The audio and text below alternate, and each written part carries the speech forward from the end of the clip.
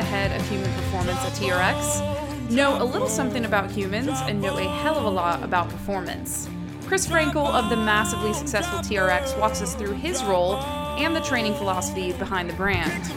In a market like strength and conditioning where anything works, what sets this product and complementary programming above the others? Chris drops a little wisdom on our listeners, explaining that movement is the forgotten focus of fitness. That means you don't put a Ferrari in a Volkswagen chassis, people. When you are really, really ridiculously fit, you can set yourself up for catastrophic injury if your movement looks like dog shit. Learn how TRX has taught the military, pro athletes, and normal jabronis like you and me how to move better through activating the proper musculature. This is episode 257.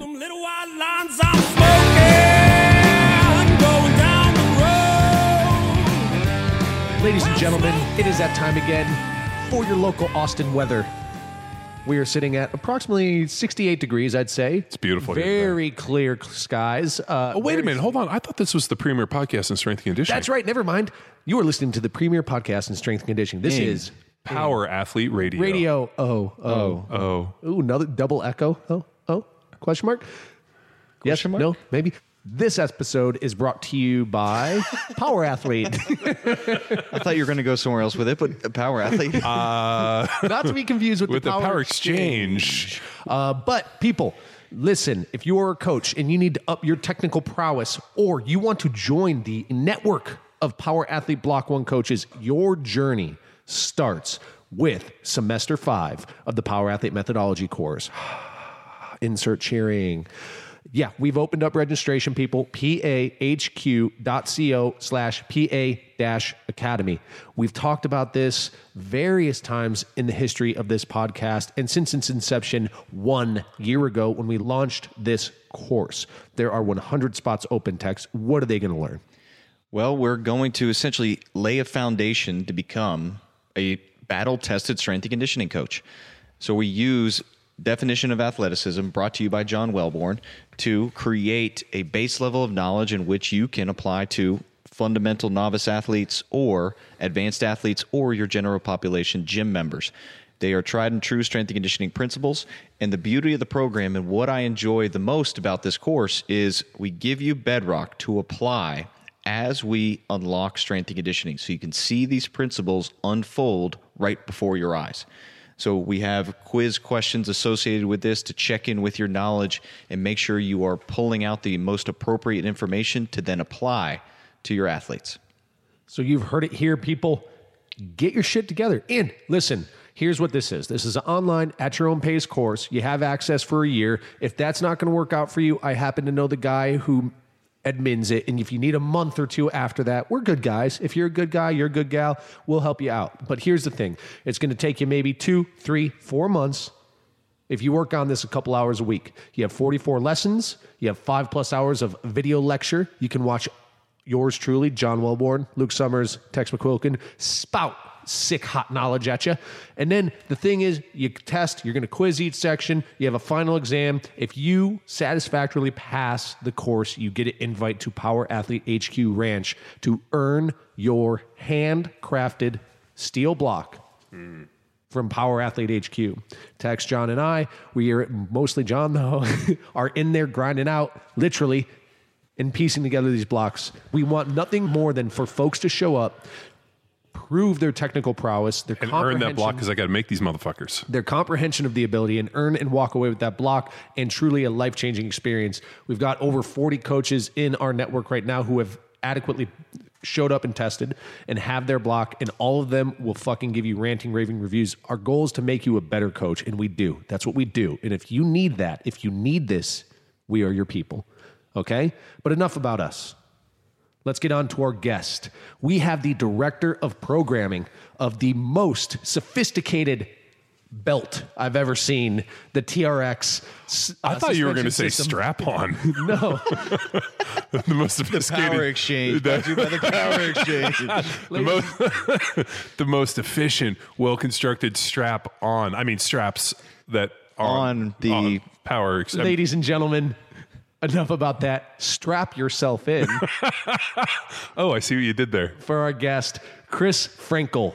Hey, pleasure to meet you guys. It's I've been a I've been following you guys for a while, and I got into this industry before probably any of you guys were born. I got my first coaching job in 1979. So up until 10 years ago, I'd always just been a teacher and a coach. Took my wife calls it my first real job with TRX about 10 years ago. Up until then, taught elementary school, middle school, high school, community college, 4-year college, and was teaching the grad program at University of New Mexico when I took this gig over. But I'm just a meathead from back in the day. I got my first taste of it in the early 80s. There's a guy named Dan Riley, who at the time was with the Redskins, who was, one of the fathers of HIT before HIT had 2 eyes in it. And I'm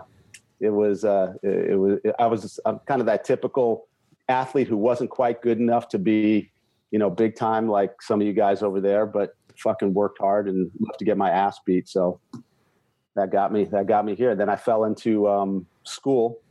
I was the worst high school student in the world, worst college student in the world. And then something happened and I became a halfway decent scientist. So now I did all my grad work at University of New Mexico and been a physiologist for about 20 years.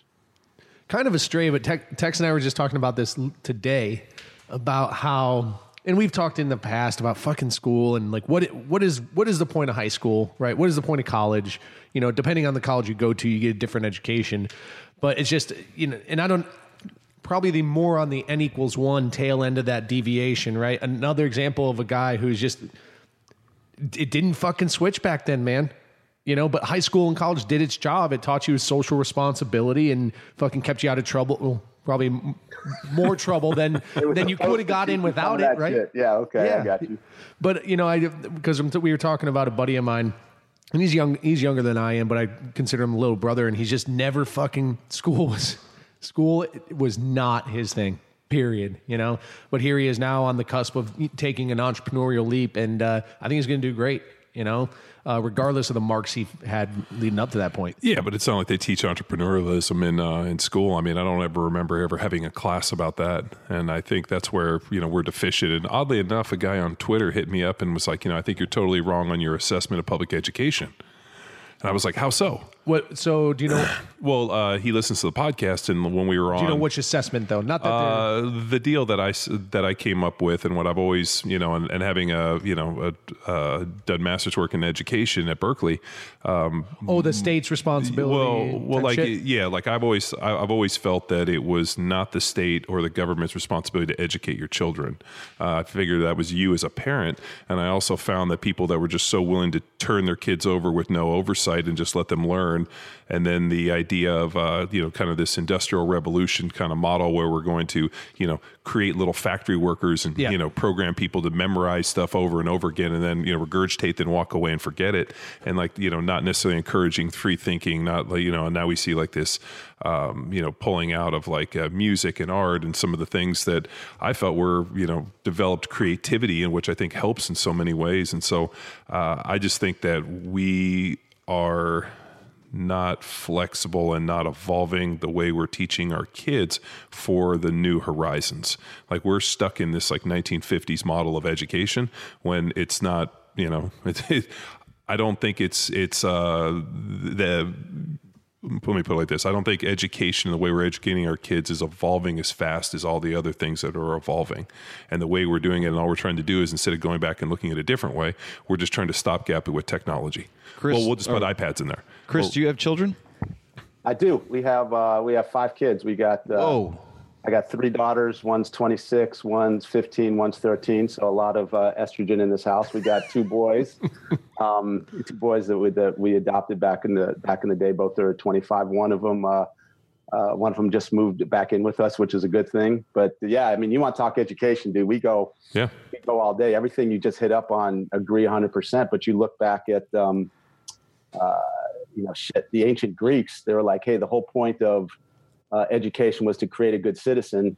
not a good worker. And we've kind of lost that whole idea because now How about that? Well, look, we got rid of civics. I mean, like the one thing that blew me away is with all the the gun violence and those kids protesting, and I was listening to all these high school kids talk about protesting and this, and I was listening to in Florida, and I'm like, do these kids even have civics anymore? Do they even know the way the Constitution and the government? Like the one kid got up there and was like, we need to repeal this thing. We can start a revolution here in Florida to repeal the Second Amendment. I'm like, do you know what it takes to repeal an amendment in the constitutional amendment? Like, and no civics class, and because we just got rid of that. Now it's First social off, studies. I do not know, and I can fucking tell you for a fact when I was 16, 17, 18 years old, dude, I didn't fucking know. I knew that shit, and because we had fucking civics in government. I didn't have civics I had either. home ec, bro. We had civics in government. We had to take a government class that taught you about the Constitution and how it works and this, just like these guys probably don't know what the Dewey Decimal System is. Oh, I know that one. But like these things, you don't know what the Dewey Decimal System is. Is that the abacus? Yeah. So back in the day, you're going to love this. So back in the day when you went to the library, the way you found books, they were coded within something called the Dewey Decimal System. Yeah, but so it was you like look- non-sequential and non-modular. It was a mixture of integer and alphanumeric. Like it was alphas. So there was a whole fascinating. Yeah. Dewey was a smart fucking man. Yeah, and he came up with this whole thing, and It's I a think decimal and system, they really. still use it at the Library of Congress. So if you ever want to go there, check a book out. You got to know that. But Before we jump off the education kick, I mean, here's what the two things that I always like to say. My mom used to say, "Hey, A students run the world, and C students have to come along and fix it after them."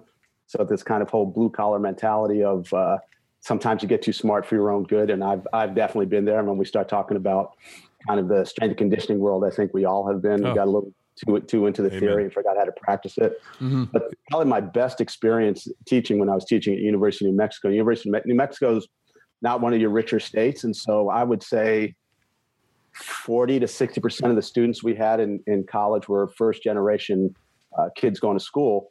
And so there was a good group of us that was like telling them, shit, you know what? The job you guys are going to take haven't been invented yet. My job is to teach you how to learn, not the information I'm going to give you, but I got to teach you how to learn something. Especially for my younger girls, I know that their job hasn't even been invented yet because the technology is going so fast. But how can you give them a thirst for learning? That is, the books are okay, but the books are obsolete by the time they get printed. But you're right. How do we keep them involved in art? How do we keep them involved in? How do we get that other side of the brain working on there? And I think we're missing the boat on how we educate. I will tell you, we do know the worst way to educate kids is to have a supposed expert stand up in front of a class and lecture to them for 90 fucking minutes. Ass handed to us by the other countries that do it a completely different way with critical thinking and problem solving, which is and they also a lot of the other countries. And I remember when we looked at different education models, especially like the Scandinavian countries, they really encouraged group activity. So like they would give like an assignment, and they would break up into small groups. And what they were more interested in is them coming to, like leadership roles, figure out, how, share ideas. And they were more interested in the kids learning how to work together to solve a problem and necessarily like bring something than they were just some form of rogue memorization. I just remember my dad always telling me, like, don't let school get in the way of your education. Like, you're in this thing to like become the best critical thinker you can, learn to read and write and analyze information to the best of your ability. And if you can do that, it doesn't matter what you do, you'll always have a usable skill. And I remember having this conversation with my girlfriend at the time, who was an art history major, and thinking to myself, and it was basically like this memorization. But the thing about it was like you think about critical thinking and being able to take in information and be able to make opinions and stuff. I mean, I don't really think I was a very practical major, but it did kind of meet the demands of, I've what my gotten dad a talked few about. arguments with art history majors at University of George Washington, just at DC bars, because it's one of the most expensive schools in the nation. And I'm sitting here like, possibilities to be a curator of something outside a library, or curator, or just a limited job opportunity possibility. I know, it's like Got me in trouble. D1 strength coach. Yeah. That's why, we get creative. That's why we're here, on this podcast, because we're going beyond the D1 strength coach and getting into the amazingness of this industry. Well, what we've looked at is taking the premier podcast in strength and conditioning and expanding it into the idea of strength and conditioning for not only the mind, the body, and soul, and taking a holistic approach, Tex. That's lovely. What do you think about that? Beautiful. You love the word holistic. Not in like a hippie sense of the way. You know, having gone to Berkeley, when I hear the word holistic, I think I smell patchouli, which makes me want to throw up. That's right. I forgot you're a Berkeley guy. I'm a California transplant. I'm not gonna lie. I like it out here, but it's an acquired. I grew up in DC, so. Okay. You guys just covered my two home bases. So where I lived on Telegraph, and as I would walk down, I'd walk to school. It was like I kind of knew where I was based on the smells. So as I was walking, I'd be like, okay, it smells, and I'd be like, smell patchouli, and then you'd like a second later, it'd be like marijuana, and then urine, and then you'd walk by some homeless dude who had like rotting maggots in his face, and you're like, oh god, and then you would catch like a wind of like fresh air, and then it'd be more patchouli, and it'd be like, oh my god, and then BO. Dude, that's like my house. I don't know what you're talking about. Berkeley was just like the land of a million smells. So I just remember being there and being like, oh my God, like this place is just like fucking just needs a bath. Like it just needs like the rain to come for 7 days and wash it all away. But no, it was you guys have heard me say this many times on the podcast. It was by far the best experience of my life because it allowed me to see diversity and allowed me to see all sides of everything. I think sometimes people are stuck within this box like, hey, I grew up a white middle-class kid in Southern California. I'm going to go to USC so I can hang out with other, white middle-class rich kids and in South Central and then hang out in Manhattan Beach. But, going to Berkeley, I think was a great opportunity for me. And there you have it. So I do want to get into some things. So we have a mutual friend, like you mentioned, Ben Crookston of the Train Heroic, and he mentioned your approach to deliberate practice. So Ben and I have had many conversations, Anders Anderson's work and, debunking the 10,000 hour rule, some great combos there. So tell us about your experience with the practice of deliberate practice. It's like I said, gym rat, then exercise science instructor. So I got the science, nobody ever has the science thing all the way down, but I got a pretty good foothold on it. But, my other hat that I wear in the TRX world is we're always trying to create a way to get information across to people. And so one of our taglines is, hey, it doesn't matter how much you know, it's only how much you can coach that matters. I just stole that from the education, only much you can teach. So how do you take these complicated things, let's stay in this world for a minute, teaching an Olympic lift, or teaching a good kettlebell swing, or teaching a push-up to, the 18, 19-year-old kids that are going into the military. And how do you break it down from a whole to a part, and then just have them focus on one component of it at a time? So I spent my time digging around and say, hey, what are the best ways to teach people things? And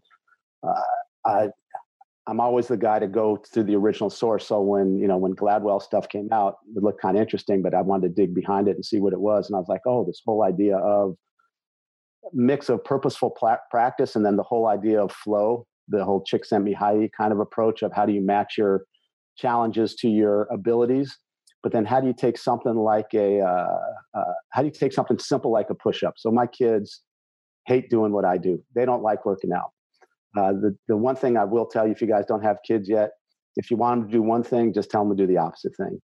So solid system. I got 3 kids, and ironically, they'll do whatever they see mom and dad do. Like but right now they're 6 and 2.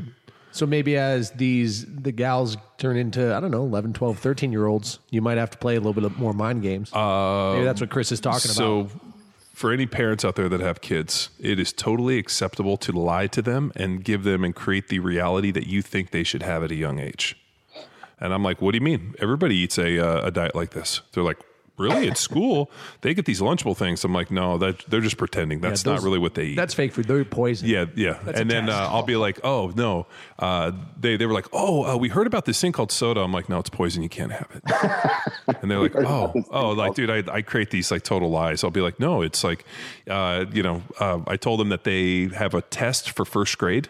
So when they go to first grade, they're going to have to be able to do 10 perfect push-ups and 10 pull-ups.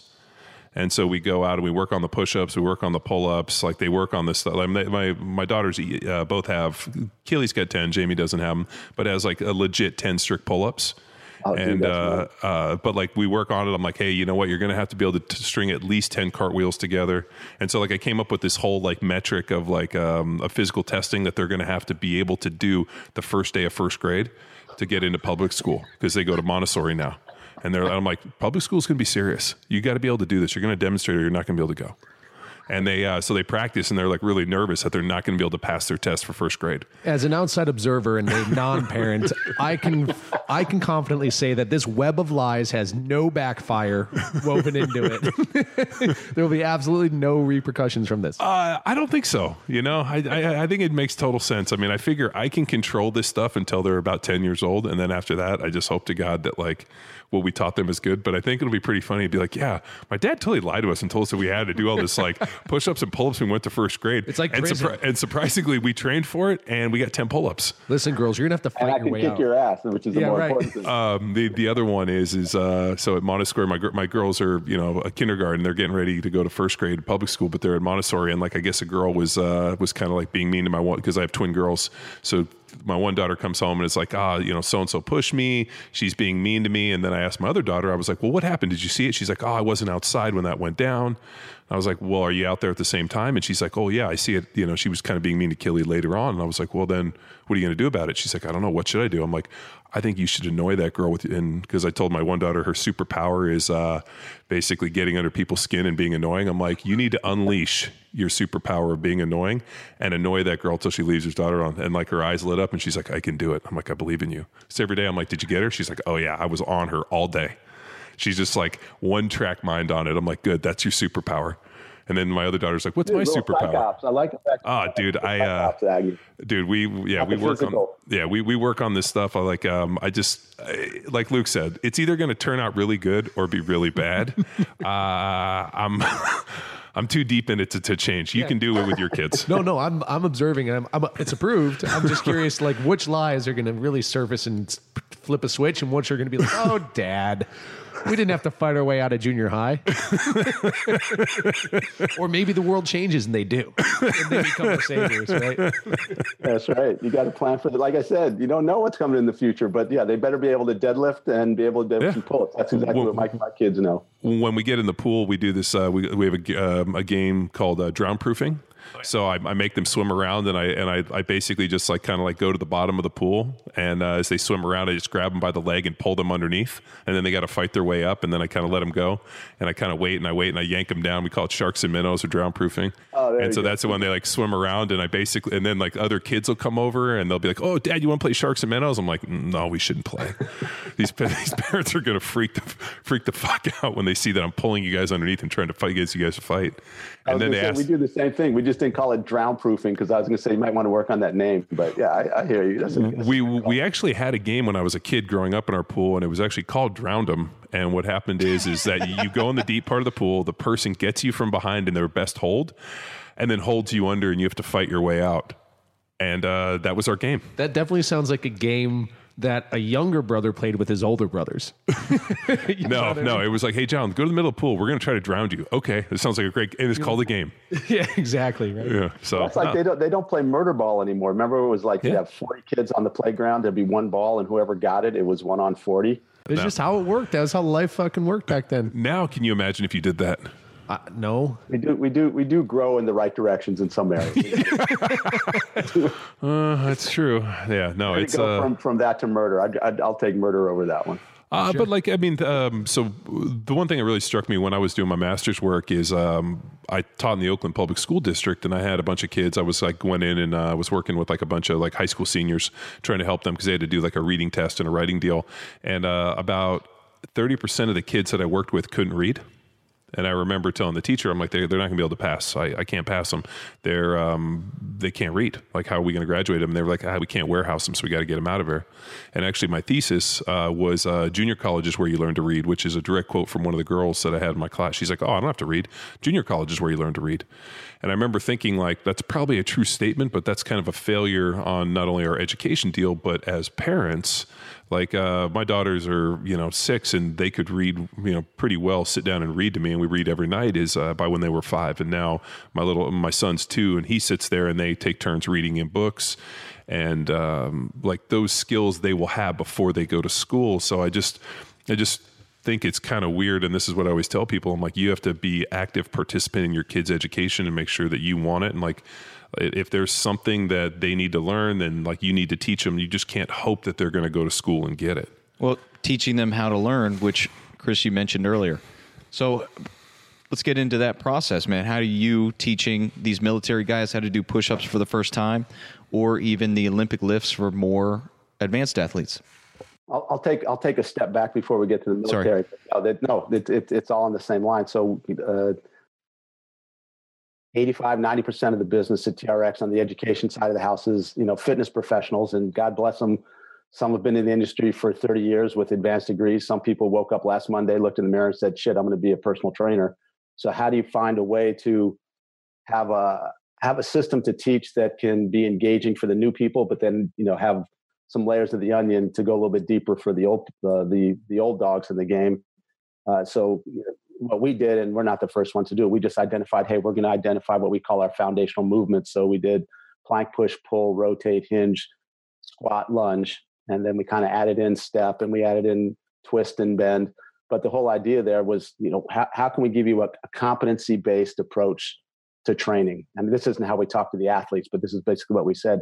Hey, I need to know that you have stacked your body in the right way. I got to make sure that your spine's going to be safe, that, if I can give you some proximal stability around the spine, I know I can create some distal mobility around the shoulder, go around the hips, and then you kind of get the mechanics working right across that way. So we actually spend quite a bit of time, and I stole this approach from Pavel, the kettlebell guru, on what they call their hardstyle plank, which is really being intentional and taking a really easy position and making it as hard as possible. So in one of our courses, or a lot of times I'll lecture, we'll spend 10 or 15 minutes getting people to just show me what your plank is, because everybody knows what a plank is. They get down there and everybody looks like shit. Their back is bent, or their hips are up, or their shoulders are rounded forward. So we give them a couple things. Hey, pick one arm up off the ground, flip your hand up, lift it up, so they realize they can't manage it. So what's going through our head is they're thinking about accomplishing a task, as opposed to knowledge of results. Can I hit a plank? As opposed to knowledge of performance. How am I putting myself into that position? So then we'll stand them up and we'll run through this variation of what Pavel does, know what a high tension on the front of the body, back of the body, side. We get them back down, get themselves stacked up, get this high tension, and all of a sudden they can lift that one arm up off the ground without tilting or rotating. They can take a narrower stance. And so they have what everybody calls an aha moment. I call it an oh fuck moment for finally understanding critical knowledge. So you can have an oh fuck moment, or you can have a failing to understand critical knowledge, which is an oh fuck moment.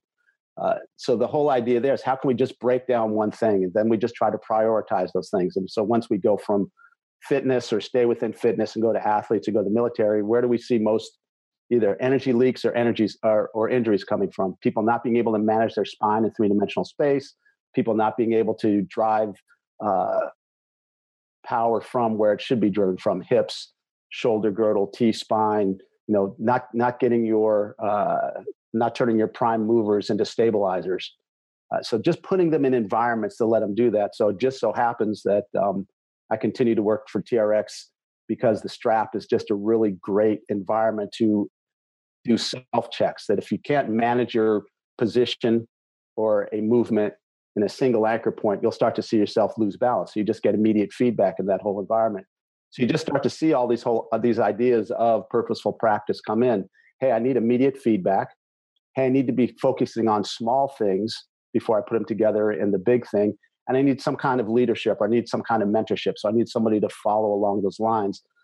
So I'd say the first time I rolled in front of the Marine Corps, I never served. My dad served, my son served, my nephew served. So I was like the shit generation who really didn't do much. So now it's my turn to try and give back. But our government team, who were all former Marines or Army or Navy or Coast Guard, they would take me along as a subject matter expert. So the first time I walked into a group of Marines down in Pendleton, it's about 15, 20 guys in there. So I just held up the straps and said, hey, how many of you guys think this is bullshit? And they all raised their hands. We went outside where there were pull-up bars. We just took them through, a few burpees on there, a few rows on there. We walked back inside, and all of a sudden everybody was paying attention. And then this whole idea of, I just need to get you to be able to move well first. And everybody looks at me like I'm fucking crazy. And I say, no, movement is the forgotten component of fitness. Hey, what do you think? You want to get strong? You want to get fast? We want to do a VO2 max. We want to do 1RM. We want to look at your velocity-based training. The assumption is that you can move well. Well, now we have to define what we mean by move well. What muscles should be turned on? What should be turned off? What should be stable? What should be mobile? And how can I not lecture you on that? How can I on or off the straps, put you in an environment where you start to see I'm failing?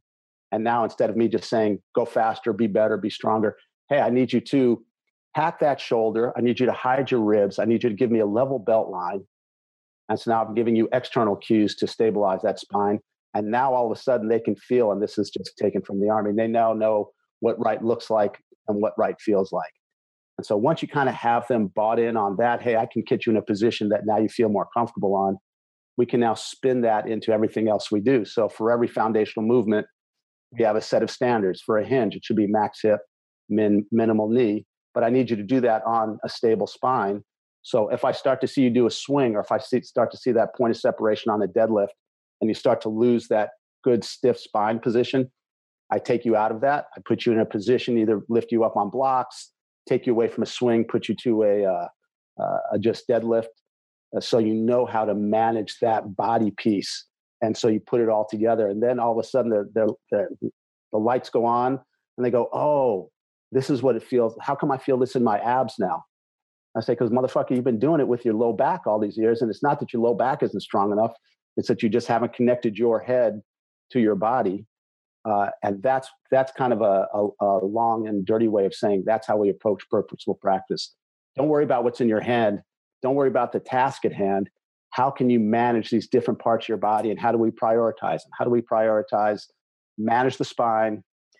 We talk a lot about, if we say foundational movements are the alphabet, we say you got to know how to plank, you got to know how to pull, and you got to know how to hinge.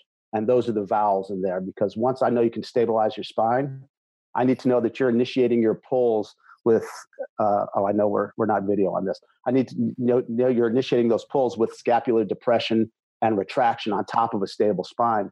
And once I know you can do that, I know you can turn that pull into a push. But now I know I'm protecting your spine, I'm protecting your shoulder. And all of a sudden they say, oh, you mean my lat goes down, and the origin's actually down in my low back by my pelvis? Yes, so it opens up all these other pathways in there. And then the hinge, you guys know this, if I can teach you how to hinge, I can teach you how to squat, I can teach you how to lunge, I can teach you how to step, I can teach you how to do all these things. But it's all these things we assume people know how to do. And if you're not an athlete, and if you're not, that's not true. Sometimes athletes are the worst coaches because it comes natural to them. I got a feeling John didn't have a whole lot of trouble learning how to be, a terror on the field.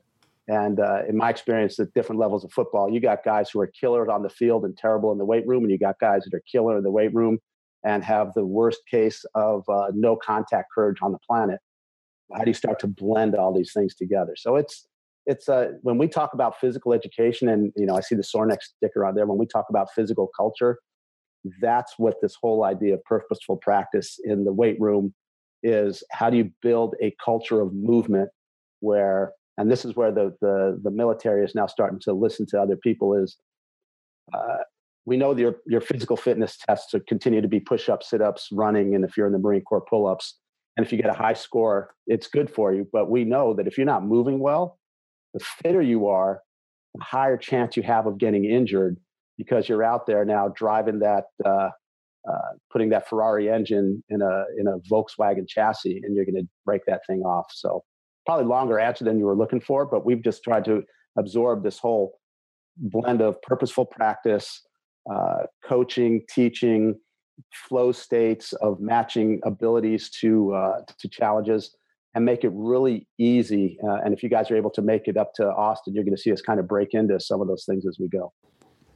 Yeah, that's a beautiful line that I wrote down here. Movement is the forgotten focus of fitness. And that is the first time we're hearing it, but not the first time that we've seen that violated. It's a good articulation of something that we have observed over the last 10 years. I mean, like you said, I first, cut my teeth in once I retired from the NFL working with the CrossFit community. And there is at no point where movement was abandoned for the idea of I'm just going to go hard and I'm trying to be fit by increased work capacity, broad time modal domains, and looking at it and being like, I don't care how fit you are. If it looks that ugly, you're not moving in a good direction. I mean, people aesthetically, just this natural, intrinsic coach's eye know what, we're designed to observe symmetry.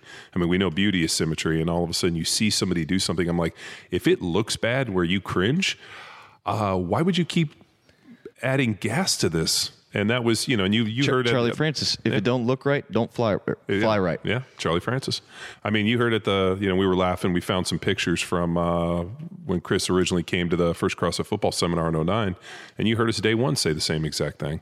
Believe me, nobody gives points for effort. Nobody gets a fucking Super Bowl ring because you tried hard. It's about execution, perfection of movement. Like you said, the aha moment when you watch a guy run down the field and make an amazing catch or move in space and do these things because they're a master of movement, and they've taken their craft to such a high level that now they're able to execute it with intensity in an arena, and bad technique and just replicating dog shit results in fucking getting cut. So no, that's a lot of valid points. I forgot who I stole this from. The only thing I've ever come up with on my own that I'm kind of proud of is the finally understanding critical knowledge. Oh fuck, because it gives me a reason to say that. But we talk about guys that when you see good movement, it's like porn. For the most part, you can't tell why it's good, but it's good. Same thing on the bad side. So what we've tried to do from kind of this, Western science approach is how can I, because if you've got an experienced coach's eye, if you've been in the game, 10, 20, 30, 40, 50 years, you can watch somebody walk in the room and before they do anything, probably anticipate what's going to happen.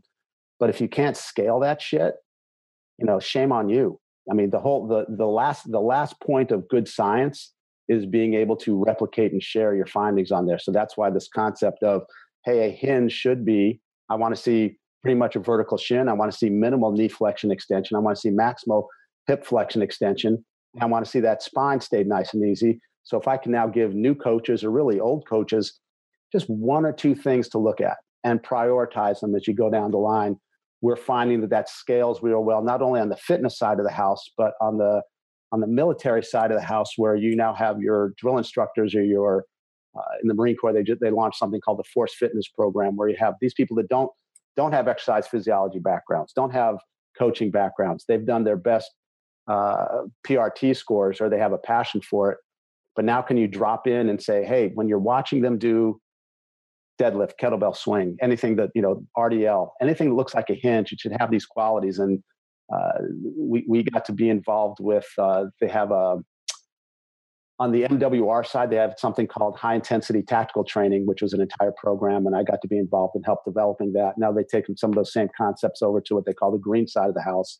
And they've adopted our foundational movement approach, not just to be able to call them things, but so now you line up 30, 50, 100 drill instructors or coaches or athletes and say, this is what a hinge should pretty much look like. And then when you get in front of leadership or you get in front of propeller head PhD people, you can dig down and say, hey, this is what's going on from a motor control perspective. This is what we're getting from a tissue tolerance perspective. So it's been really neat to kind of take that and run with it. And this was a conversation I just had with Ben. He and I were in DC together. What my generation has done a shitty job of, and really the generations before me to a certain extent, we've done a shitty job of curating our knowledge to be able to pass on to the next generation of strength and conditioning coaches, because it's fucking bullshit. You guys have to go back and learn everything all over again. And the fact that, great, Kershansky, Matveev, Silyanov, it's great to know all these guys. I'm a little frustrated that unless you have a Russian last name or you have a fucking accent from the UK, Australia, nobody thinks of you as a good sports scientist. But you know why they've done such a good job? It's because they've documented and they've curated and they've done a good job of passing these things down. And in the US, we've just done a shit job of doing that. So I'm trying to be part of that, old guy thing of, how do we start to pass this down to the younger generation? Because they are going to take what we've done and make it better, which is what it should be. But if we can speed that up and you guys don't have to spend 10 or 15 years, making the same mistakes, that's a good thing. It's pretty interesting. With that said, it's just this idea of proprietary training, right? And the magical sets, reps, and percentages. But, we take a similar approach with primal movement or primal movement taxonomy grouping that you do with your fundamentals, in our squat, step, lunge, and we share quite a bit of, we're aligned on that. At what point do you think technology, like some of these, how is TRX and how y'all aligning with or fucking dismissing some of the new technology coming out that, may or may not be gimmick, I'm just curious what you all are like. Do you have are you dedicated to evaluating that, seeing how that could help either iterate or help innovate what you all do with your programming and your product?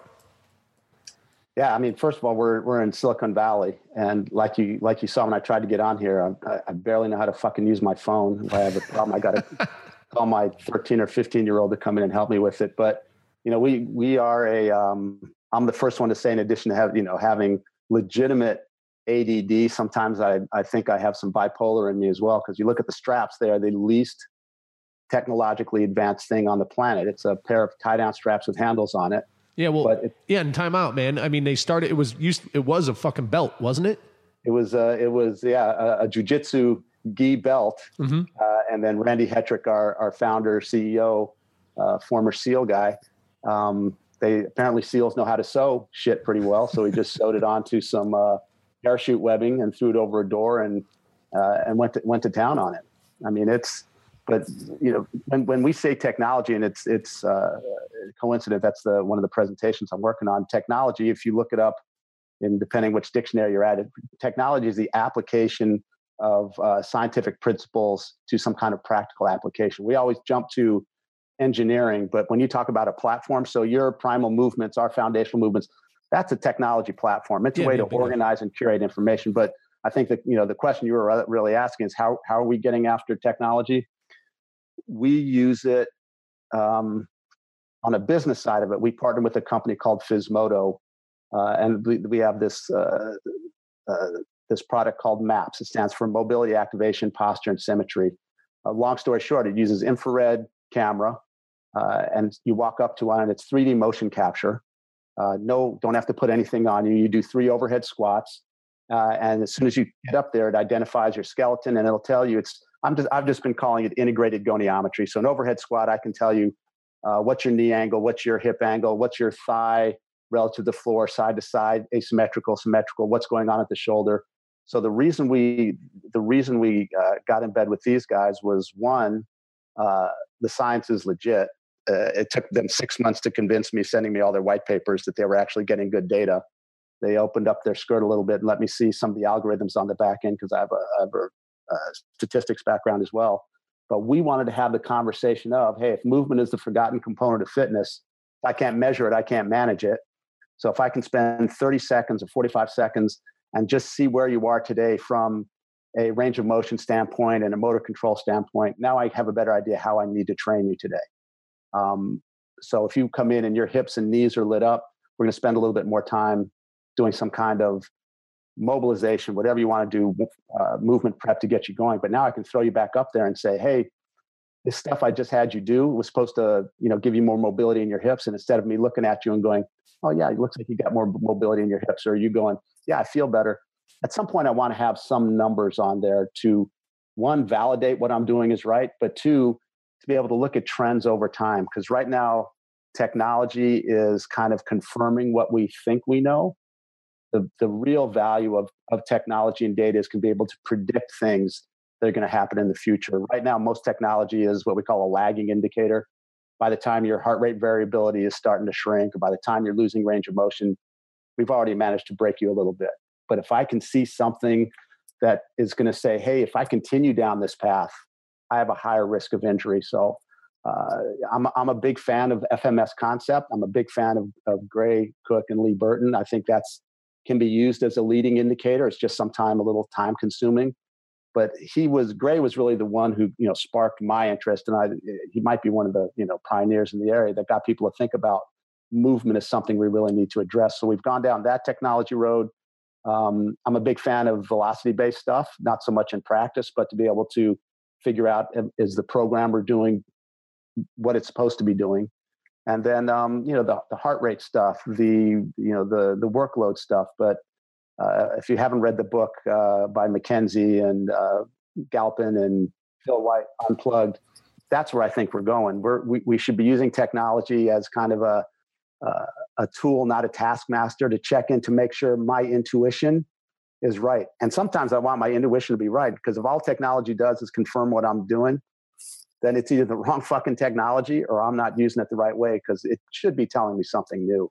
But yeah, I'm a big fan of technology to a certain point, but only to the point where I can then go out and make my coaching better, my athletes better, my clients better, or anything along those lines. But you can measure anything these days. The trick is knowing what to do with it. And that, I think we're still on the early side of that part.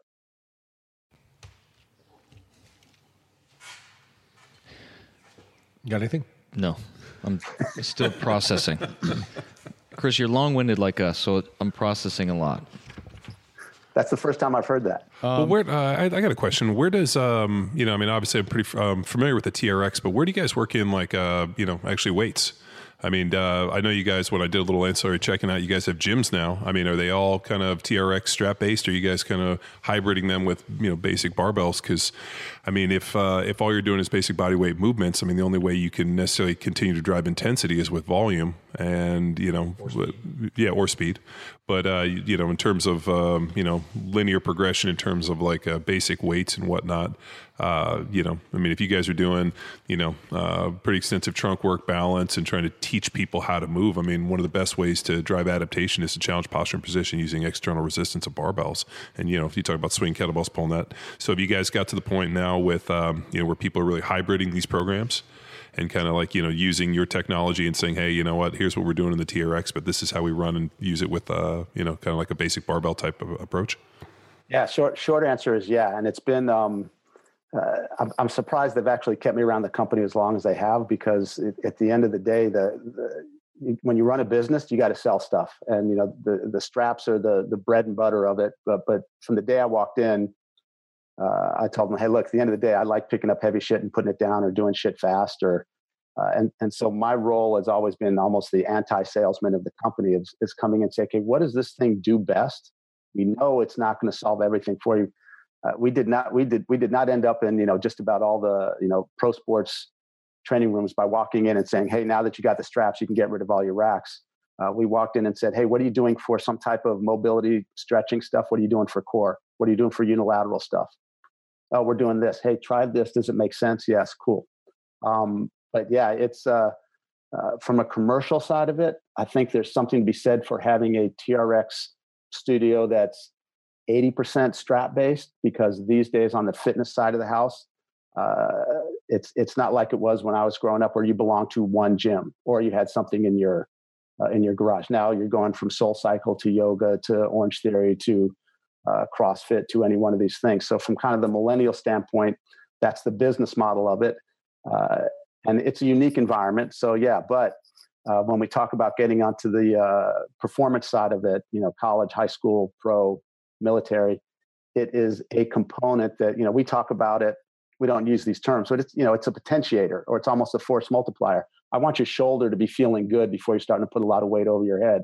How can I make sure that shoulder's feeling good? It can either unload you and get you into different ranges of motion, and then start to load you up in there. We've got great third-party validation. As soon as I put my hands or your feet in there, yeah, you get good core, good torso strength in there. But unfortunately, for a lot of the young athletes and young service people, body weight for the first 2 or 3 weeks is going to get them where they want to go. But yeah, lower body, you're going to have to find some way to axial load it, and just hitting those other things. So yes, definitely. But that's kind of where it comes back to your primal movements, our foundational movements of, I just need to know that you can move like this, and then it doesn't matter what I put in your hand. I feel, we probably are diverge a little bit there, because when we talk about working with athletes, high school or collegiate, right? It's our philosophy is we may not have time to wait for everything to line up. You know what I mean? So we found that we take into consideration not just range of motion and movement standards of, like, let's say a fucking powerlifting meet. Like, you got a guy who's going to squat, a young kid who maybe doesn't have a lot of this time under the barbell to coordinate and build tension, right? But there's a range of motion he can, or they or she can operate in. Well, let's fucking work in there, and like, it doesn't have to be there today, but it'll eventually be there, right? And and I know you're not fucking, or maybe you are fucking talking rules. Like, that's the law of TRX. We need to be able to organize before we go, and then we go, right? But just for some of our listeners who hear some of what we talk about frequently is, sometimes we don't have time. We just got to go. And you know what you're going to do is you got to triage, and you only work it within the range of motion or load or frequency, amplitude, whatever you want to say, that athlete can exhibit control. Yeah, I mean, we ran into this when we went to go teach seminars. We came in and, just starting to work with people and just getting them to do a basic barbell back squat, and then watching them and being like, all of a sudden, as they go to squat near parallel, they round their upper back, they dump their knee, they start doing all this jiggy shit to try to get this artificial range of motion of, like, you have to squat below parallel so your butt touches a Dynamax ball. And I remember the first time I saw it, I was like, hey, here's the deal. I would much rather have you squat well to as deep as you can, and do it well, because I realize over time you will develop the strength, the musculature, the coordination, the stability, the strength to squat deeper.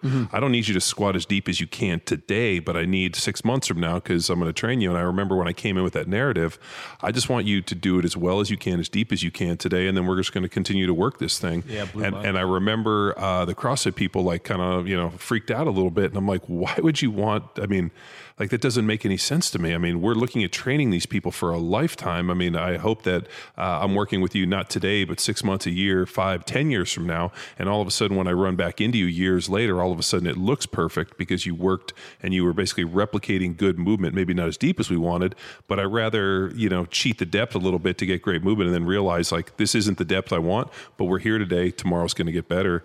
And I just remember coming in and it was extremely eye-opening for me to see people lifting weights poorly.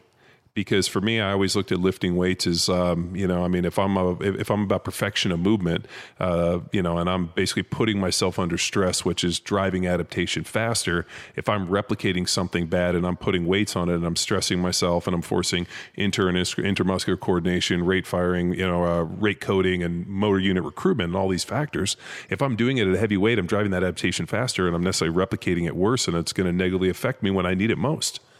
And, and so, that was a huge eye opener for me, and actually made me go back and completely really got the foundation for Power Athlete based off of what people were doing and what their present methodology. Because you put it best, as a professional football player, I lived in a bubble, and it was this, I thought everybody in the world was a professional football player. I thought all my friends were, I thought everybody played. I thought everybody drove a nice car. Like, you just don't live outside your bubble. And, I remember when I got outside the bubble and I started working out, going and working with, the CrossFit community, I was like, holy shit. Normies. We call ourselves normies, John. And like, these guys are like you in your fucking ivory tower. But it was excellent for me. And it was also, what I was amazed at, how much information that I took for granted that I thought that people knew. Like, the biggest one was, I trained with this old man, George Zangus, in his garage, who was a U.S. powerlifting coach, invented the super soups and wraps for Marathon Nutrition. And he used to always talk about, I want you to move the barbell as fast as you can. And it was this idea of compensatory acceleration. He talked about his good friend Dr. Squat Fred Hatfield, and talked about compensatory acceleration. And he told me, he's like, if you can move the bar as fast as you can, if you can squat 500 and you move 135, every time, max acceleration. And so I always literally moved the bar as fast as I could at all times. And when I went into the gym, I just remember telling people, I'm like, man, which was the line that old man Zenga said, you lift weights like old people have sex, slow and careful. And I remember watching everybody like stop at the bottom, and he would you watch people squat, everybody stops at the bottom and tries to find their position and stand up. And he yelled at you. He's like, why the fuck would you stop at the bottom? It's your closest to death with heavy weight.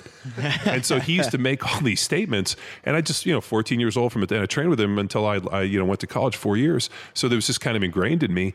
And then when I went out, I was like, You guys never knew George Zangus, did you? You never trained in Zangus's garage. Like a lot of the shit that I saw, I just couldn't fucking fathom.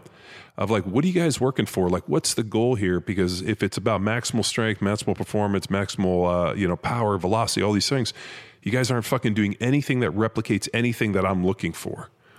And that narrative, I mean, is really what, started Power Athlete and got us rolling in this direction. And the thing which is pretty amazing too, and which seemed intuitive to me, but seems to be not as intuitive, is that everybody just throws everybody into one program. Everybody does one program. And I remember, there was a program we did when I was pretty young, and I remember asking George one time, like, how come we don't do that stuff anymore? He's like, well, you're not a beginner anymore. He's like, beginners do beginner programs, intermediate, and he's like, you have to work the right program at the right time. And, those pieces were important. So I sometimes think for, I know TRX, but I don't know TRX. I'm sure there's many, many levels, and I'm, we're like, the hard shit that can't do very well. They were in every NFL locker room, and we used to use them. I mean, one of my favorite ones for it was getting in a plank position, putting my feet in the straps, and then being able to do like side to side, like kind of rotation, and trying to do some like the trunk stuff, because I liked it for the hip flexors. I also liked it for being able to elevate for like the hamstring curls and different stuff. So I thought it was good for just like accessory things. I just always thought that there has to be something more advanced. And I remember asking him, like, I think I was asking one of our trainers, I'm like, what if I wore a weighted vest? What about if I did this? And I kind of started going in, and he was like, I don't think they do that stuff. I'm like, they fucking have to. There has to be a way to overload this thing. It just can't be more volume. There has to be more advanced movements. There has to be like a training protocol. They must have some sequencing of movements or some programming piece. And I remember our trainer, I think it was Chris Peduzzi, if you know Chris from the Eagles. Peduzzi just kind of shrugged his shoulder and goes, I don't fucking know, dude. And I was like, okay. So like I was the worst, because I asked questions, and he'd be like, shut the fuck up, dude. I don't know this shit. So... No, it's everything you just said. Yeah, 100% on point. Here's what, when you said, hey, are there rules? What we find is the best people that use the straps are people that come in and don't try to learn TRX. Just like, don't go in and try and learn CrossFit. Don't try and go in and learn kettlebell. To a certain extent, don't try and go in and learn Olympic lifting unless you can do it as a sport. Come to TRX with what you're already doing well. Hey, you're a yoga instructor. How does this enhance your practice? You're an Olympic lifter. How does this enhance your practice? Hey, you want to know some different things you can do on the straps? Happy to show you. But at some point, it turns into a circus trick, which sometimes isn't a bad thing for variation. But yeah, do you put a weight vest on? Yeah. Can you hold a kettlebell in one hand while you're doing a single arm row on the other side? Yeah. Our approach is like anything else. Let's sequence it out in a way that makes sense. So, one of the things we talk about now, we kind of built out these foundational movements, and I try not to make it about the straps. The straps just happen to be a nice environment. So we now have something we call our programming lenses. And I used to be a bigger asshole than I am now, which is hard to believe. And I used to say, hey, you know what? The fitness industry is behind, but it's really not that the fitness industry is behind. It's just, we don't do a good job of teaching people. So this whole concept of, I'm assuming the same reason you guys do primal movements is why we did foundational movements. If I got 10 pieces of equipment here and I can come up with 10 exercises on each one of those, there's 100 exercises. Last thing I want to do is coach 100 exercises. And the last thing my athlete wants to do is learn 100 exercises. Now all I got to do is teach you 15 or 20 coaching cues that goes across the board. So from a programming perspective, we're trying to do the same thing. So we came up with what we call our 6 programming lenses: exercise selection, exercise sequence, tempo, plane of motion, work to rest ratio, and volume load. Now, could we go way wider than that? Yeah. But if I got 20 minutes to put together a workout, or I want to evaluate a workout, how do we take these big concepts and narrow them down? And I know you said I'm long-winded. I'm going to go here for another 30 seconds. We just take simple concepts that we pull from science, peripheral heart action, which all of a sudden everybody's talking about again. It's from the 1930s. Upper body, lower body. We know that it's great not just for a little bit of local recovery, but now we also know that it's great for when people talk about cardio training. Don't get me started on cardio training. Cardio training in terms of shunt the blood from the upper body to the lower body. Now we're talking about baroreceptor sensitivity. So now I'm taking my old guys and keeping them safe from getting a heart attack. I'm taking my young guys. We also know it has a lot to do with autonomic regulation. If I do peripheral heart action, I can actually help reset back into a parasympathetic mode if I do it the right way. No one fucking wants to hear that shit. Upper body, lower body, do it this way.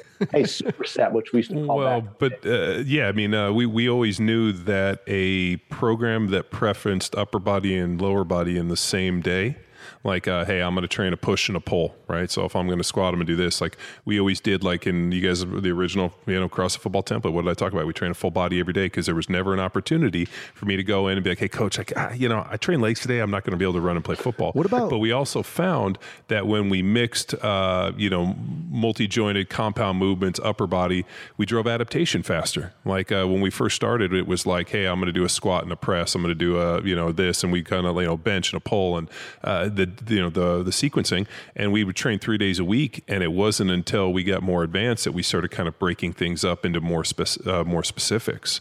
But it just, you're talking about, Charles Atlas and all those original muscle. I mean, those dudes always train their body as a full deal. There was never this idea of, I'm going to train a body part. Today I'm training biceps. It just never kind of worked that. Yeah, that's real. I just did that last Friday. I just came in. Well, we do that because we have fun, because we always want to blast arms, because Friday is International Arm Day, just like Monday's International Chest Day. That comes back to that whole accessory thing. Hey, if we, I'll be the first one to say TRX is a great accessory piece. The guys that have come back from deployment saying, hey, this is all I really had and it helped me maintain.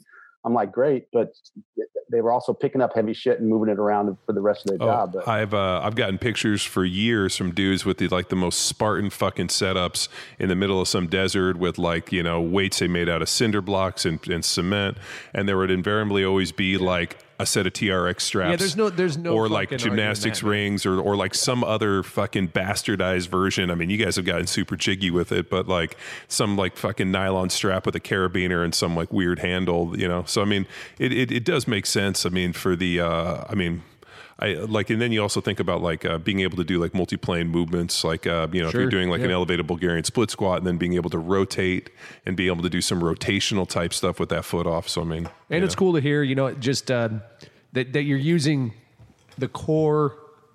The core training, if you were a TRX kind of, that was your silo, as also assessment tools, right? And that's what people, because we're barbell, we have a barbell focus, right? But even that's part of the assessment, right? And that's where coaches sometimes get fucked off is, oh no, this is the testing point. Well, testing assessment, it never stops, right? It never stops. So test and retest. So just even, that inability in a suspended state on a plank, right? Okay, so there's something broken in the chain. Now you have this diagnostic tool as well, right? So it's pretty cool setup. I want to get into the assumptions. So you spend a lot of time traveling and teaching and sharing TRX's knowledge, experience, and especially your knowledge and experience. So what are the biggest assumptions that you've seen, or the most common assumptions that you've seen, and kind of prepared a battle to kind of put these coaches in that, oh, fuck, mindset? on the straps or in general? Or both? Both. Yeah, let's both. The assumptions are that everything we've been taught is right.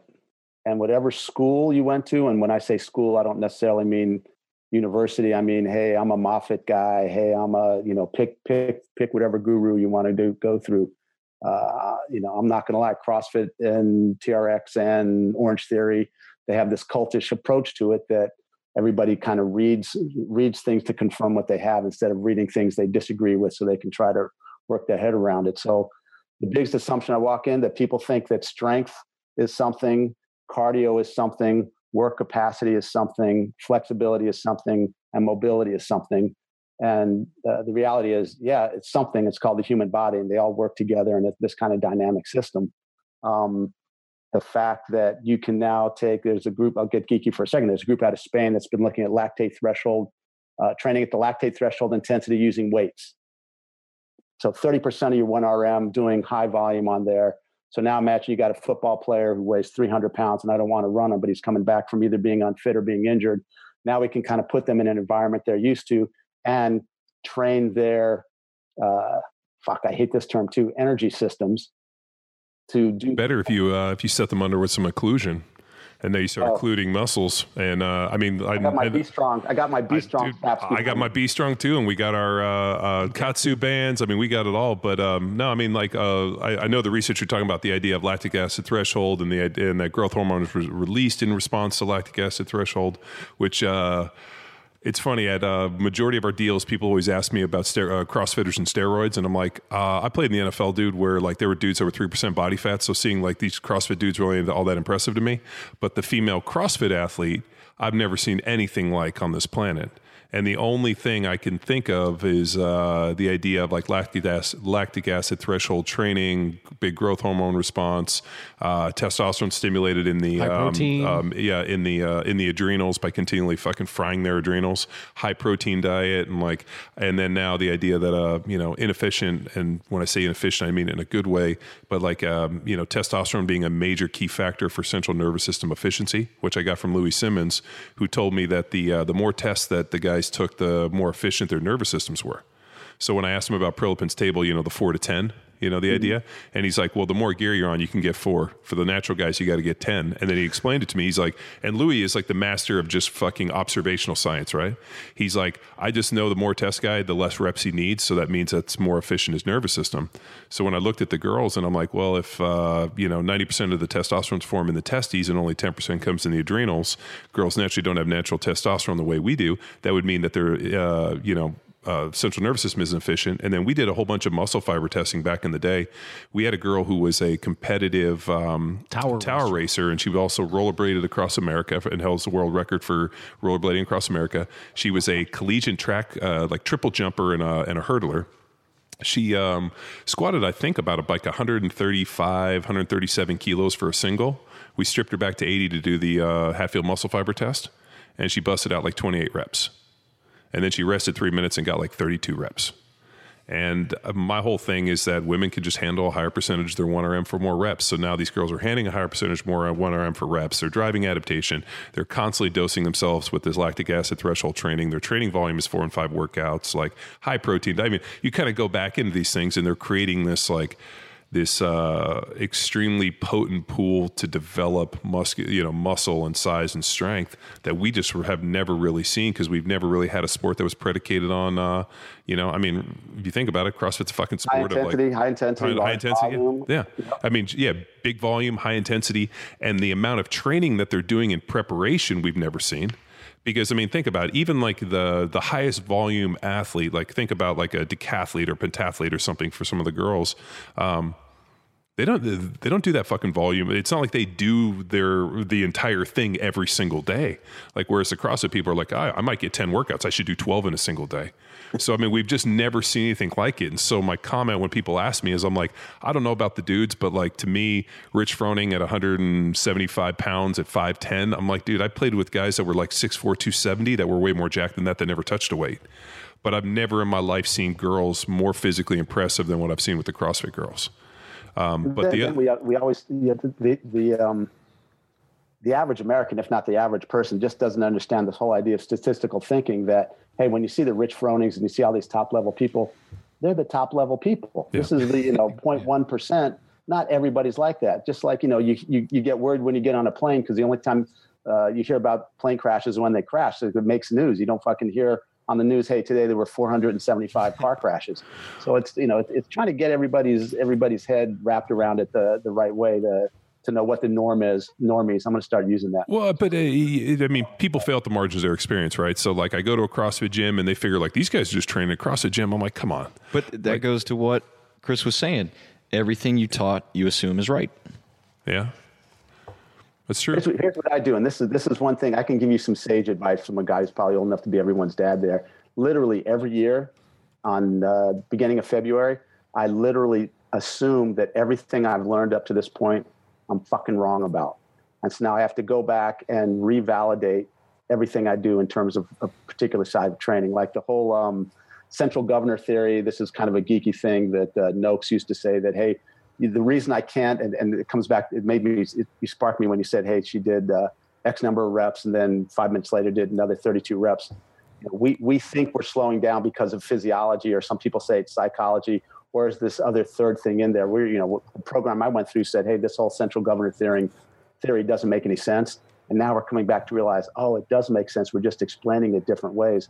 But challenging myself and challenging other coaches, because you were asking about assumptions. The assumption I go in there with is that nobody wants to be wrong. And as a good scientist, your goal is to be wrong. Don't tell me where I'm right. Tell me where I'm wrong. And then that'll make me, and this is a martial artist approach as well. I'm not the only experience I have with martial arts is I used to get my ass kicked a lot. And when I lived in Albuquerque, I was near Greg Jackson's gym, so I know those guys. But the assumption is that everybody is going in there to prove themselves right, and nobody wants to be a little bit more open-minded to find out, oh shit, I'm wrong. And if I'm wrong by 5% or if I'm wrong by 95%, point that shit out to me, because that's going to make me a better coach, a better teacher. And more importantly, that turns me into a better force multiplier, because then I can affect the people around me even more. But when you are living in that, when you're living in the bubble, it's hard to break out of it. I mean, that's why we got politics the way we do today. You should be embracing people that think differently than you do and figuring out where you guys have shit in common, and then where you might be able to learn from each other. I don't know. I mean, I think the farther we go in this deal, the more I realize that the basics I learned many years ago are by far more accurate than what I'm learning today. It almost seems like, and I can't remember who told me, but if they said, if lightweights got us stronger, why wouldn't we just lift lightweights? And I remember that was old man Zangus, because when you came in and you squatted badly and it looked like shit, he'd be like, hey, why don't you take a form day? Just lighten it up and work on your form. I'd be like, but my form's really good when it's light. He's like, yeah, I know. He's like, you're not good at lifting heavy weights. I'm like, well, then why would I take weight off and just work on my form? And he would just like take a big drink of coffee and not say anything. And I'm like, oh, fuck. Okay, I get it now. Which is basically like everybody's good at lifting fucking light weights, but nobody remembers the people that lift the light weights. And if there was about, and it's like if light weights got us strong, because I'd like, you hear about lightning method and this, and you go through this whole fucking thing, and you're like, at the end of the day, like if you want to run fast, you got to run fast. The fastest dudes in the world run the fastest in training. The strongest dudes in the world lift the heaviest weights in training. And it comes down to the idea of and the way you're able to do it is by being efficient in your movement. If you watch all the guys, from Ed Cohn and some of the strongest dudes in the world, you can see the efficiency in their movement, how they're doing it. Other than that Optimus Prime, that big black dude, Ray Williams, who's like 450, who squats 1,100 pounds like it's a fucking flyweight.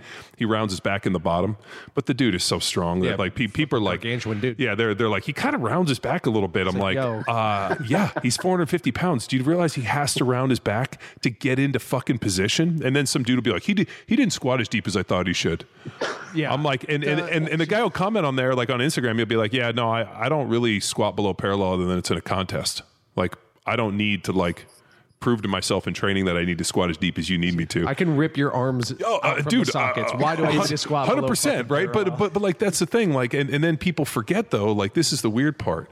People think like, oh, that dude, like, like he's so strong on this, and they put the deal. And I'm like, if you guys came to, and you brought it up talking about like the look like Tarzan, play like Jane, and you got guys that, aren't fucking weight room warriors that kill people. If you guys went to an NFL locker room or in a weight room and you guys saw guys train, a lot of people would be thoroughly underwhelmed and think to themselves, these guys aren't that strong.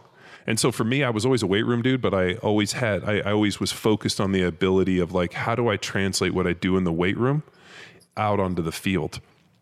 And how I was able to do it was the idea of like perfection of movement. I'm not using the weight room as a way just to get strong. I want to try to challenge what I know in terms of posture, position through full range of motion movement. So I'm going to use external resistance. And like that idea of like, I'm going to be, my ability to handle these weights and how I do them translates more than the weight itself. And, nobody ever asked me what I benched or squatted on the field. They just knew I was able to fucking hit them harder than they hit me. And, but we still see people judging like DeMarcus Ware's power cleans.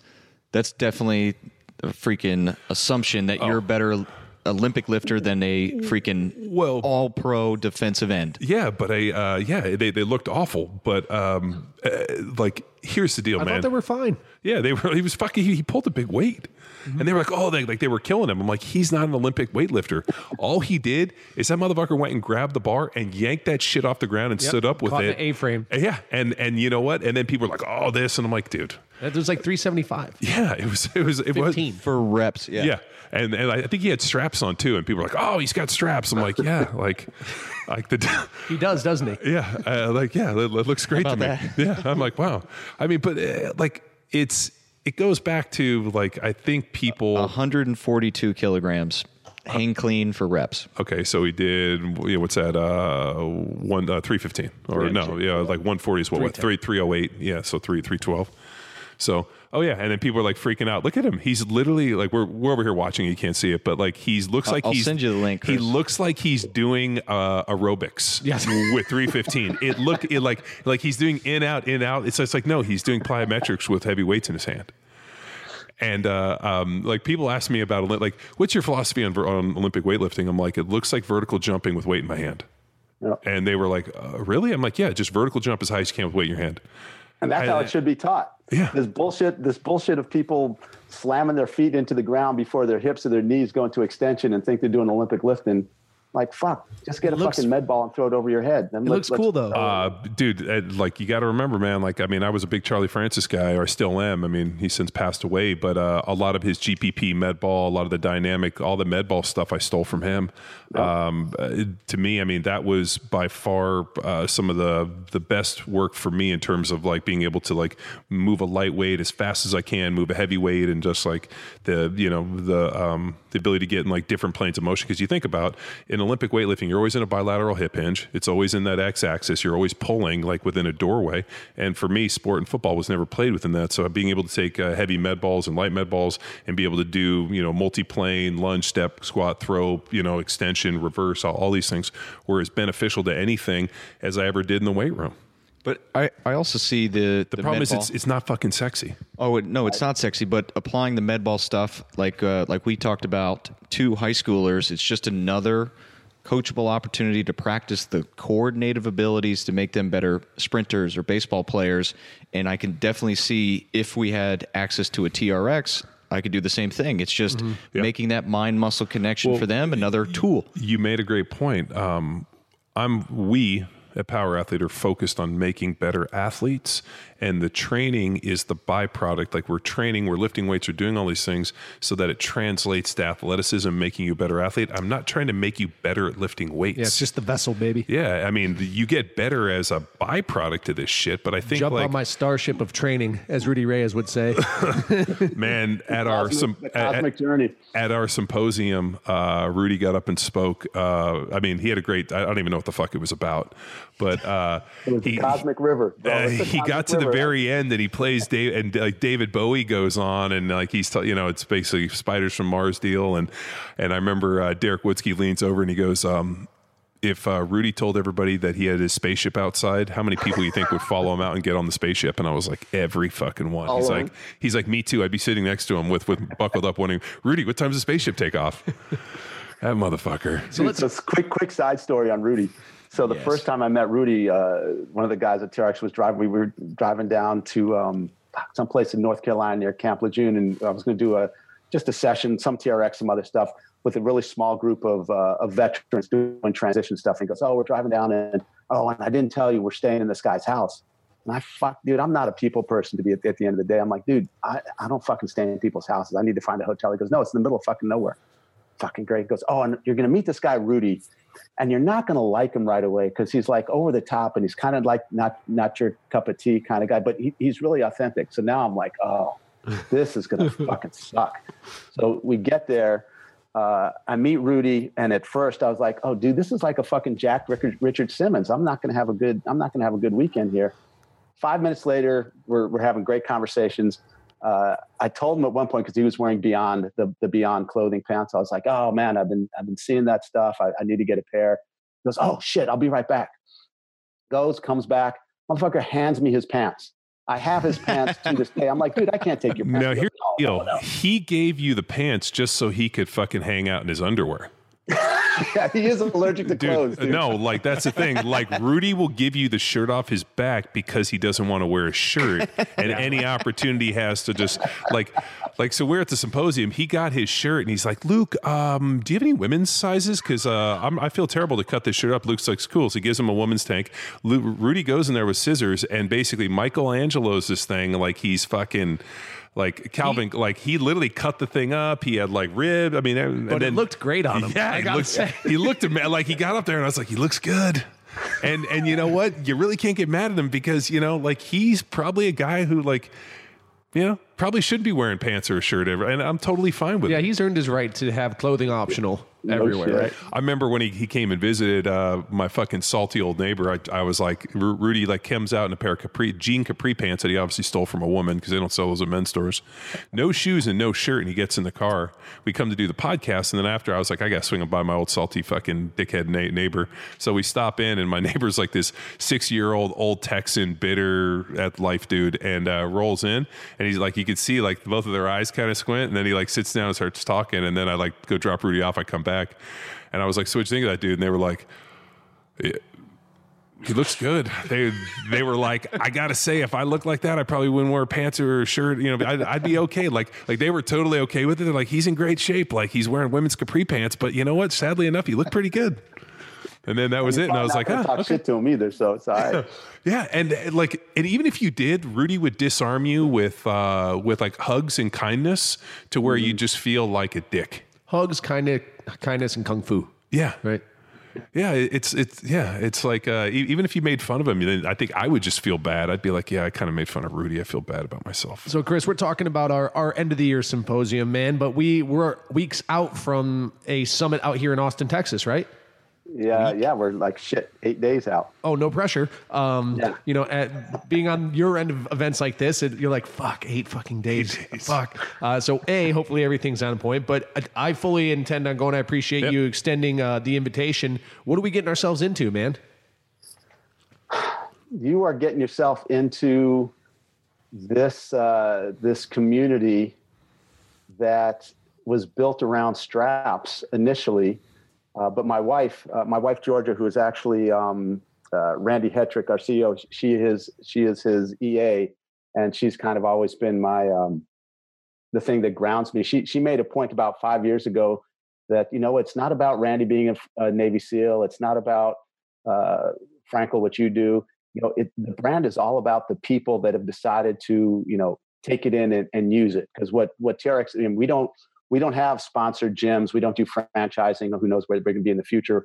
We did a set of straps. We got some geeky old crotchety exercise science and coach guy to go out and do some education, and people fell in love with it. And our goal always at TRX has been, hey, we've done some hard work for you, but it's all about how you take it and you make it your own. If we become 3% of your training, we become 97% of your training. But man, you may roll in when we did this in Europe 2 years ago. I think there were about 3 or 4 people in there that actually had TRX tattoos on them, one on their leg, one on their forearm.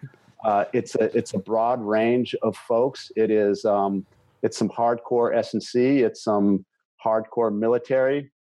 It is people who literally teach TRX and teach Zumba and are badass at it. It's a trip. If we sold TRX toilet paper, we'd sell it out when we got there. So I'm psyched that you guys are going to come. I'm psyched that Rudy's going to be there. I don't know if you guys know Jeff Dillman, who's now his strength and conditioning coach down at University of South Carolina. He's doing the keynote speech. So we're trying to bring some different worlds together. And whether you're working with military pro athletes, moms, people coming back losing limbs, people that just want to get in better shape. It's a chance for everybody to come together and do that. You're gonna, I'm kind of the geeky science guy, but we're gonna have some sessions on a TRX approach to doing things. We never say there's a right way, but the good thing about where we are now is we can say, hey, this works for us, and you know what? We've educated about 250,000 people around the world, and this works for us. So, motherfucker, don't tell me it doesn't work. You can say it might not work for you, but it's a way okay for us. But we're always trying to get better. So having you guys come is really going to be a shot in our arm, and and you guys might. And Rudy's going to be there, so shit. Yeah, Rudy's kicking off the day. Hey, if you're going to come, you got to be there at like 7:15 Saturday morning because Rudy goes on 7:30. So easy. First off, easy. Second off, what percent is practical versus like lecture? You're trying to do 80% practical. So here's my prediction, Chris, based off of nothing. I've never done any sort of suspension training. I'm going to come in there and absolutely smash it. I will be the demo boy, is my prediction. However, it is also my obligation to be prepared to be wrong. Luke doesn't lack confidence, but surprisingly, Luke is a master of useless sports like beer league softball, flag football. I'm the apex of athleticism. Oh, dude, like for any like old guy like beer league thing, Luke is like that. Like it's a Super Bowl. He goes out there and he's like, a fucking beer league MVP for softball, pulls his groin, rounding second, stand up triple. Hang on. First off, Tex, we don't have to go into the details of that other than Mr. fucking Single over here. Consistency. I'm Jose Altuve of our softball league. In a men's league, arc pitch softball league, can barely putt a softball out of the fucking infield. Okay, right? but I'm batting 800. When you're a powerhouse, ripping fucking softballs on a rope to the fence. Does it have a fence? Yeah, you've hit his on-base percentage, dude. Just look at the on-base percentage. Come on. MVP. Listen, I don't know about you guys. So, hey, I was going to ask, there's probably a fairly decent amount of single good-looking ladies at this thing. I mean, Chris is looking for a date for Luke's wedding. Anybody can send we got a promising lead, any resumes to Callie at Power Athlete HQ. But maybe you can just hang out with. We're a month out. Maybe you could just nervous. Maybe you could just hang out with Rudy and just get his take his drippings. Yeah. No, not a bad idea. you're like, I'm Rudy's brother. I'm dude, there you go. Chris Reyes. Yeah. No, I'm sincerely prepared to be humbled, honestly. And that's awesome. I'm intrigued, man. It's going to be cool. Chris, are you speaking on the? I'm psyched you guys are coming. Are you speaking on the balancing technology? Say again. Are you speaking on the balancing technology and performance? Yeah, I'm doing that one, and I'm doing the programming lenses, which is kind of the one we just walked through here. And no, I'm looking forward to it. It's it'll be a trip. It'll be fun, and it's good to get our cadre kind of exposed outside of the box. I'm a big fan of saying, hey, it took a while for TRX to kind of embrace other modalities and other brands, but there is no one answer. So yeah, I'm psyched to have you guys. Well, because the answer is actually a combination. Like what people think is every one thing is going to be like the panacea. This the TRX is going to be doing so, and like you said, man, the people have gotten into this idea of kind of like this mixed modality, and actually what they're doing is they're kind of periodizing their training and doing kind of multiple things. I don't know. I can't really get behind the spin shit. I like there was a spin studio not far from where our original gym was, and like they had black lights and music, and these dudes getting off dancing off the bikes. And it was like constantly sold out, and we had some members, and I think your brother, my brother went. They went to this thing, they're like, it's great. And we're like, you look like shit. Like they just look. Well, the reason being is, as you know, it's just like if you're constantly training in that oxidative state, like it tends to burn a ton of muscle, and they end up getting what I like to call the skinny fats, where they all look like chewed bubble gum, and like nobody carries a lot of muscle mass. And I'm like, if you can do that, like let's say you wanted to go do it one day a week and you want to lift some weights, I just think you can create a pretty good program if you just kind of mix it up and you add a little variety. The problem is when people go deep, man, they just fucking go deep into shit. Well, here's my thing on that. If you're going to hop on the saddle, strap in the clips, grip the grips, and fucking hammer it. Did you just work on that? Did you write that down? Yeah, I have had that. This is dated 2014. I would go mountain biking, man. Like that sound like get out in nature, go on a fucking dirt trail, and like. You mean being stuck in a studio with black lights and techno music? Fucking that sounds awful to me. No, that sounds like a rave. Yeah. No, literally, it's like a fucking rave on stationary bikes. Yeah, I can't do it. I have done spin class once years ago, not like that. Just fucking Blade versus Sandstorm. Like my try days. Well, you can go and hang out over in San Francisco with, Kelly Starrett at the Power Exchange.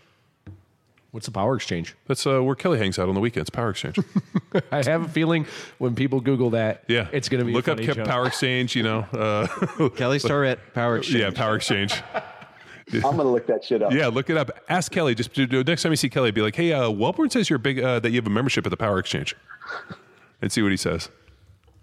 Put in Power Exchange San Francisco. Yeah, I'm on it. Chris- I just want to see the expression on your face when it finally comes up. Okay, yeah, this seems about right. Chris, any other speaking engagements scheduled for 2018? No. After I get through this from the summit, I'm actually going to San Antonio, go to do a little work with the Air Force. But I actually started my doctoral program 22 years ago. And this summer, I'm finally fucking finishing it. So I'm shutting down everything and going back and writing and pushing out a PhD right before I fucking get my AARP card. So that's kind of shutting me down for the rest of the year. What's your focus there with the PhD? International culinary arts. He's looking at making wonderful souffles, so he's got to get in there. I'm an exercise phys guy. So we're actually looking at using trap bar deadlift for working at lactate threshold intensity, but we're also putting gym wear on there. So we're going to look at velocity changes, metabolic changes, the whole idea of little pure science, and then carry it over to how do we do some of this lower intensity, longer duration as part of another cycle in there. So have you been playing with any of the EMS stuff like the Power Dot? Funny you mentioned that. They just shot me a set 2 weeks ago. Love it. Yeah, I mean, I've used it for years. I mean, I found it through Charlie Francis when I ruptured my patellar tendon back in '99. I connected with him and ended up using that, and that was pretty much like the difference between because I got to a point where I just couldn't get my quad to fire. And, mid-patellar rupture, and was having all this problem, tore the retinaculum, and was having a ton of nerve issues.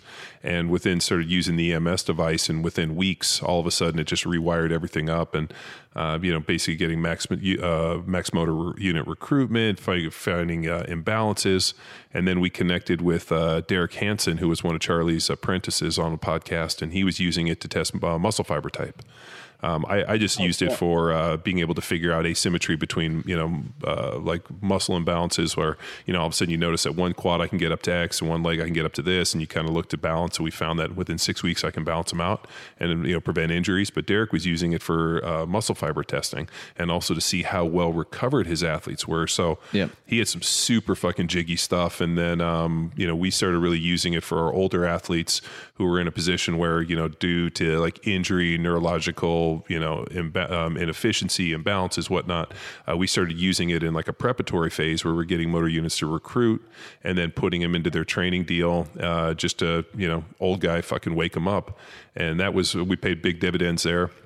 That's what I found for it right away was because I got everything bad, but especially bad right knee, old ACL reconstruction from the 80s, and that started to wake that up. I'll tell you the toys I'm playing with now.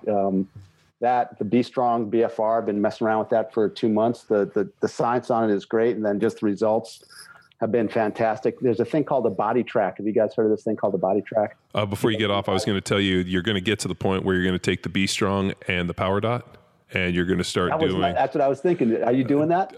We've already done all of it. So I had with our Field I don't Strong. have to exercise anymore. I can just sleep with that shit on and wake up and look like you, be all jacked and shit. No, unfortunately, no. We tried that too. Yeah, we already tried that. Didn't work. But the thing came down to in my Field Strong program online, we ran complex protocols with I think like we had like over 1,000 people in the program, and we had about 200 to 250 regular people for over a year using the EMS devices and kind of offline charting their stuff, and it was like, dude, through the roof. But where we saw the biggest performance gains were in guys over age 35 that were using it, like all of a sudden, like it was waking up shit that hadn't worked in a while. But we started using it too with the Be Strong. The idea is like, as you think about it, it's forcing a concentric contraction, and now all of a sudden you're doing some form of dynamic stretching or dynamic eccentric deal. So we started putting it on with the Be Strong, and It was fucking awful, but really interesting idea of like, okay, so now I'm basically creating a muscle pooling effect, and I'm, driving up all these androgens and this, creating this really potent anabolic, pooling of blood, and then I'm going to get max motor unit recruitment. I think there's some really interesting stuff, especially in like kind of like maybe like a pre-rehab, maybe like phase for it. Like, you have an injury and we're trying to, drive this stuff up. So I think it's some cool shit. I'm sure you're going to get there. I'm just putting in your head, because that's probably right around the corner. Now that you got the devices, you're going to look and be like, what if I just combine these together? Yeah, didn't you have, best thing about the Power Dot though was the warning in there to not use it on your genitals, by the way. Yeah, you can do it. We tried it. Yeah. Well, the one that put that in there, someone had done that shit. I'm like, Yeah.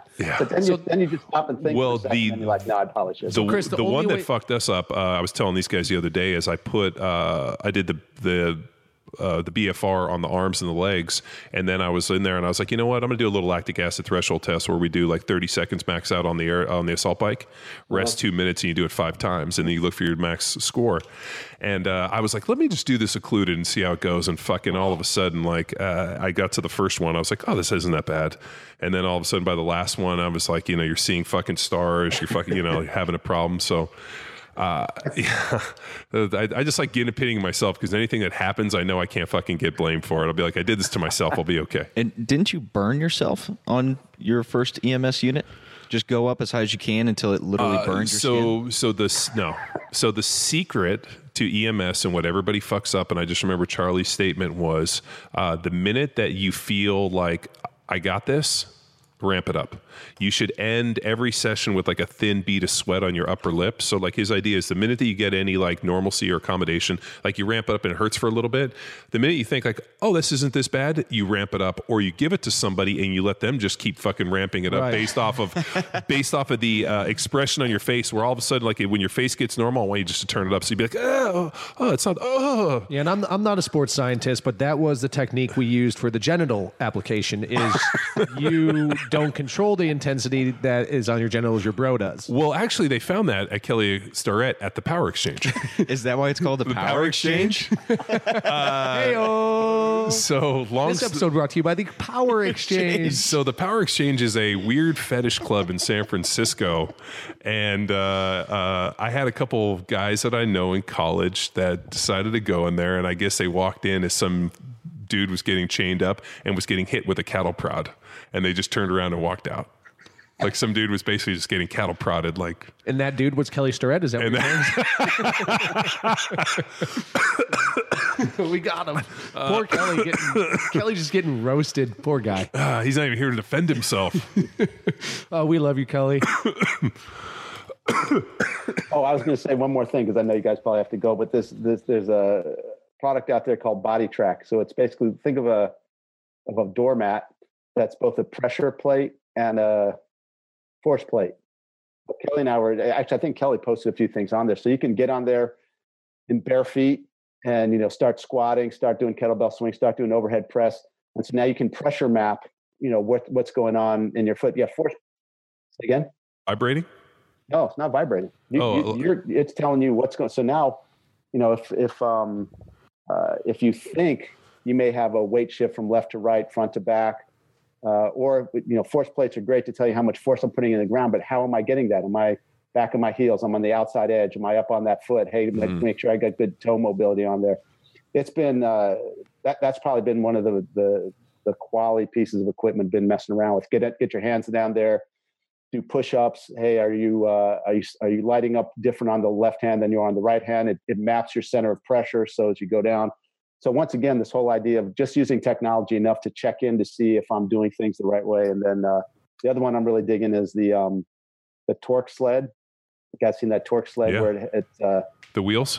The wheels on it, and then it just has like a fixed speed on there. I'm a big fan of sled stuff on there. So messing around with all those things to try and figure out how to fit them into the program the right way. Yeah, no, I'd like to get one of those torque sleds. I saw Mark Bell using it, and I when I went and did some research on it, I was like, man, I really like that stuff. So we have our methodology course ends with a deal we call our Block One, which the people that pass our methodology course come out here to Austin, Texas, and they have a 2 to 3 day deal depending on, we've done it both ways, but like they have to come out. They not only have to be able to come in and train, but also teach and be able to understand the methodology. And we go through it. And my actual fun part is I get to put them through something, just whatever I want. So last time I found like a big log in a chain. I made them drag it up a hill, but I was going to get one of these and push. And then I can't remember, but the next one, I'm going to basically make a piece of equipment. I really like that cross. Don't give it away. Oh yeah. Okay. I'm not even going to say it, but we're going to design a piece of equipment here that's going to fucking end their souls. Homemade. Yeah, because I have a machine like Fab Shop, and I have a 5,000 square foot building. Half is the gym, and the other half is basically like a machine kind of Fab Shop, so I can make anything. So we just make fucking everything, and I'm gonna make some crazy shit for these people. I'm gonna fuck their world. Are you guys all going to be at Summer Strong? Oh yeah. Yes, sir. Yeah. I'm trying to be there. I may have to be in the lab, but if I missed it last year, I really don't want to miss it again. But it was great. And it was I'm sad last year was my first year that I missed the last 9. Yeah, before that. So it was a great event. I'm stoked to go this year. Well, Chris, man, we're running low on time. Cool. Running low on battery on this laptop because it's not plugged in like a fucking hack. But thanks, man, for taking the time. It was a fun chat. And we'll see you in a week, man. And I think, are we going to be airing that week? Yeah, we'll drop this the Friday before before the big event, and hopefully reel some last. Yeah, man. Look forward to meeting you guys straight up, and then you guys got to figure out how to come out here, and we'll all make a trip to the Power Exchange. And then next time I'm in, we'll just jump in Kelly Subaru. Let's get in Kelly Subaru. You guys, he has preferred parking or some bullshit you guys do in Austin. I don't know what to call. Sounds good, man. I'm excited. Yeah, look forward to it. Thank you. Thank you. All right, guys. See you. Later. See you, man. Bye-bye.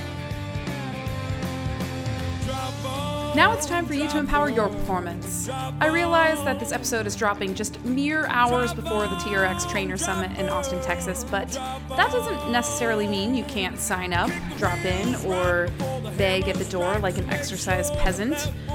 For more information on TRX or the summit, head to www.trxtraining.com or type TRX into the old Instagram, and you'll see that roughly 17 different handles exist to satisfy all of your strap-related inquiries. May the 4th be with you, and until next time, bye!